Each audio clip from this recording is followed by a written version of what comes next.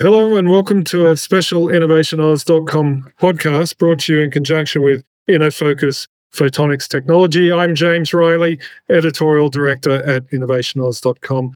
Today I'm talking to Frank Yao, Chief Executive Officer and Founder at Innofocus Photonics Technology. Welcome, Frank. Thank you, James. So today we're talking about advanced manufacturing and Australian capability in advanced manufacturing. I mean, it's a very broad term. Innofocus has been a supporter and sponsor of the Capability Papers and will be at the Capability Papers live event in Canberra. What are we talking about? Innofocus Photonics Technology. What exactly do you do? We are a Melbourne-based high-tech company. We started in early 2018. The first product we developed was the ultra-fast laser nanofabrication equipment, and we developed the world's first commercialized intelligent automated laser fabrication equipment that can enable the research and industry development of miniature devices and material properties, and giving people the possibility to utilizing the nano manufacturing capability to do multiple things in the next big wave of the technology development.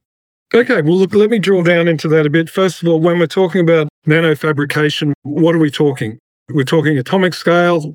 Yeah. I think that's a good question.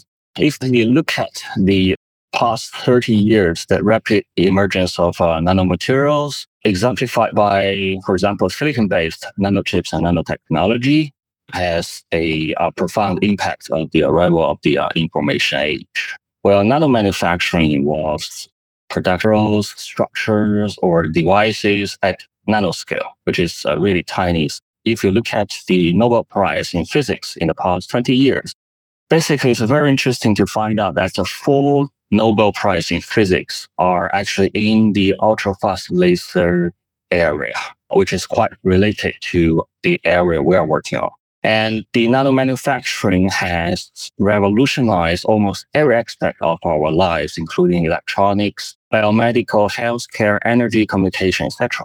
It is regarded as the holy grail of the advanced manufacturing. However, today's conventional nanomanufacturing capability, I say conventional because it has been there in the industry for years, although it is relatively new for the human being. But the traditional way has its limitations, such as high cost. It needs a very sophisticated equipment to manufacture devices, and they have a very limited yield and high cost. So again, I mean, the human society need to find itself as at a crossroad of seeking the next advancement of the nanomanufacturing capabilities. So just to be clear, like, what exactly are we talking about? We talk often about miniaturization. We all know about Moore's law. We know about transistors on silicon. Now that would seem to be about to butt up against physical constraints. To be more clear, I understand where your question came from, James. I believe I talked to many people in the industry and outside the industry. Now, people have confusion, have questions. It is good to have questions to not explain it in a scientific way. So if you look at today's manufacturing, basically ablation, cutting, welding, or 3D printing, basically what they are doing is cutting, reshaping, and restructure different materials into different shapes or structures.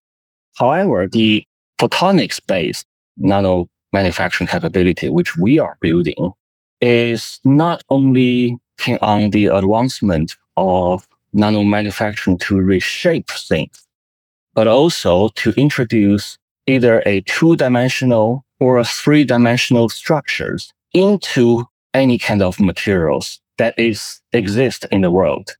By introducing an arbitrary design of 3-dimensional structure at nanoscale into any kind of material, starting from polymer to glass, crystal, silicon, metal, graphene, sapphire, diamond, etc., people are able to create new characteristics of the material, including physical characteristics, chemical, biomedical, mechanical, etc.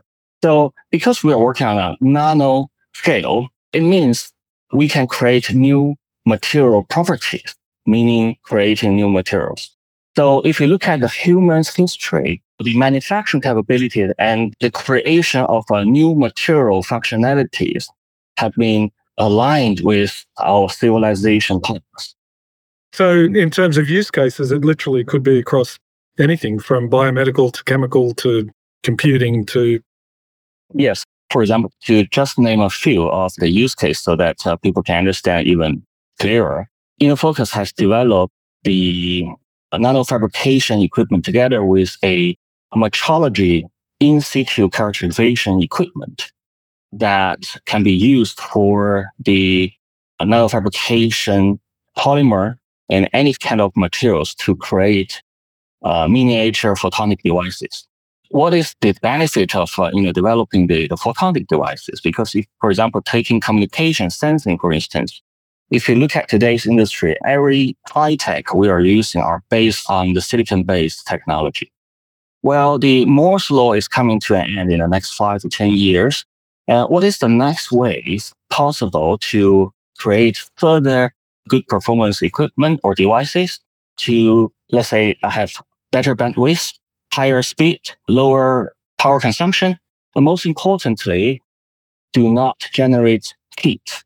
And this is, so the photonics chipset, we call the integrated photonic chips, are a ideal device, miniature device. It's called the next generation optical computing, optical sensing, optical storage, or even the future quantum computing.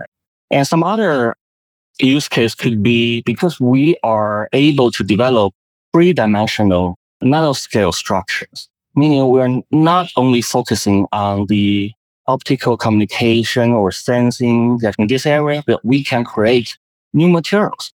So, for example, we have developed a self-cooling ultra-thin film with a nanostructure on top of the film, which can, number one, reflect the UV and visible light, but also emit the heat underneath this film. So it can be used as a electricity-free cooling film that can be attached to various products to reduce the internal temperature without power consumption. It has been now used in logistics, in seafood packaging, in pill box. We see broad application once we have a photonic-based nanomanufacturing capability that can enable miniature devices, can enable new material properties. And when I talk about this, I always get very passionate. I'm talking to Frank Yao, Chief Executive Officer and founder of Innofocus Photonics Technology. Company was set up in Melbourne 2018. I think you had a long kind of 25 years in the telecommunications sector all over the world. Just tell us about how you came to be in Melbourne, focused on photonics. Yeah, well, I have been in the IT and telecom world for a long time, almost before I set up this high-tech startup company in Melbourne. The life has been good because I enjoy integrating industry solutions using hardware, software, new manufacturing capabilities, processes, and try to collect a talent skill set and create some value solution to the industry. And aligned with my career path, and I realized that, what is the next generation of a high-tech solution that can benefit the human being? And I realized, for example, taking the communication as an example, people have realized their solution by optical transmission. However, when the signals comes to the processing end or the computing end, it is electronics again. So I believe the optical and photonics is the next big thing. But we need to have the manufacturing capability or metrology characterization capability, meaning measurement of the photonic chips or optical devices. Because the current semiconductor business is all two-dimensional structures, although they have some processing to improve the capacity. However, if you compare with the photonics world, it is the 2D versus 3D. So photonics world is by nature, much more advanced than the electronic world. So I started an idea to develop some intelligent manufacturing machine that can help people to overcome the development hurdle of manufacturing something two-dimensional to three-dimensional, improve the capacity. This is where this dream came from. And I have combined a batch of experts, engineers in AI vision, software engineering, photonics, machinery, automation control, etc. Code the software and develop the mechanical structures, etc. by myself.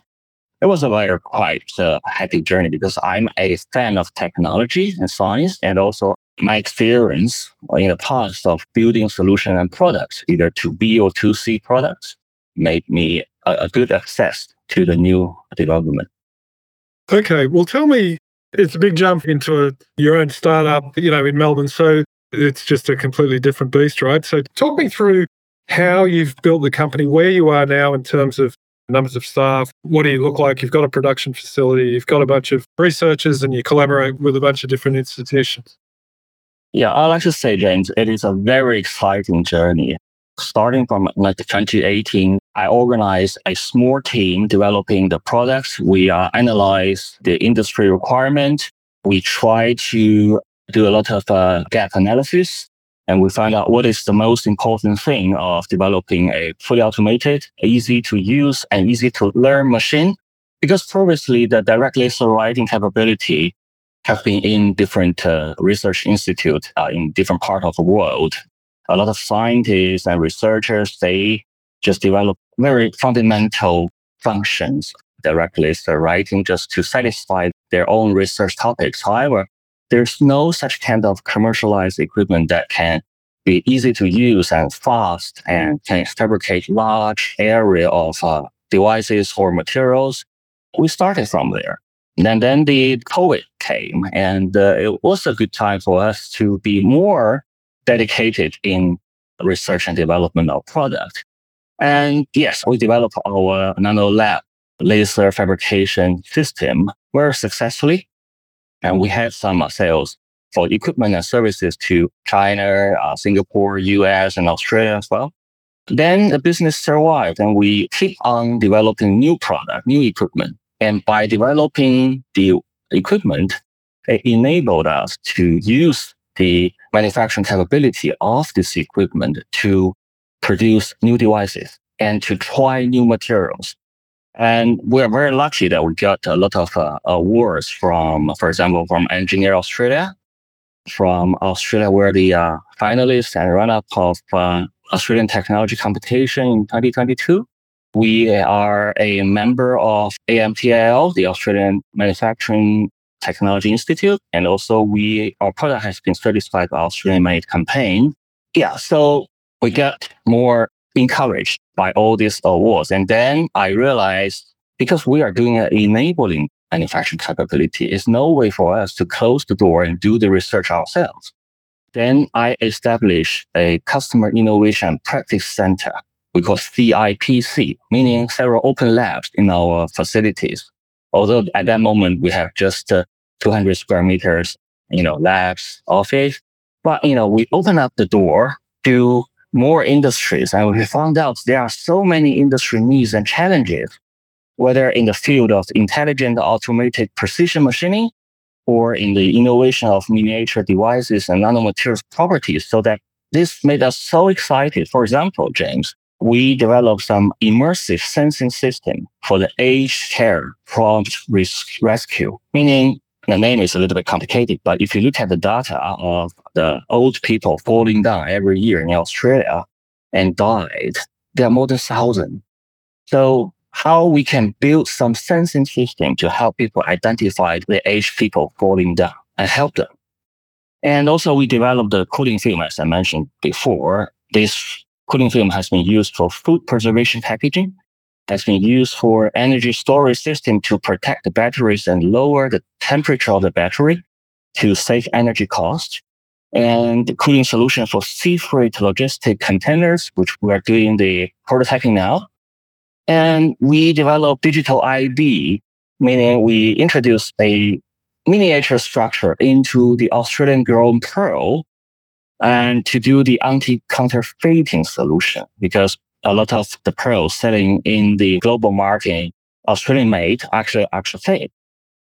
Again, so basically, a lot of very cool solutions are generated by our customer innovation and practice center. Now we have moved to Heidelberg West, north of Melbourne, extended to a 1,000 square meter new office and labs. We call it nanomanufacturing plant, NMP. Hopefully, the open collaboration with the industry, research institute, or government sectors will be more successful. Can I just ask, in terms of numbers of employees and money raised, have you taken on VC? How are you doing that? Yeah, we've touched base a lot of venture capital organization, some funding bodies sponsored by the Australian government as well. Yes, we haven't go funding at the moment. I myself invested the cash into the development of business, and by selling some equipment or products, we make the company survive and keep the R&D going on.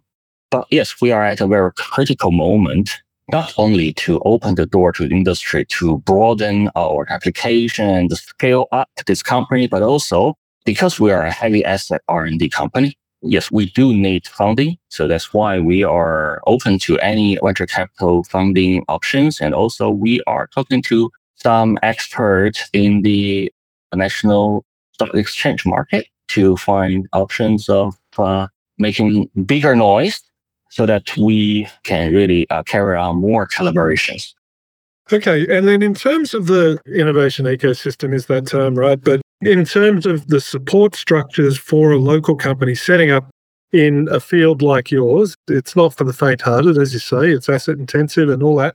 So who have you kind of partnered with? Have you gone out to CRCs or universities or gone through industry programs? Yeah.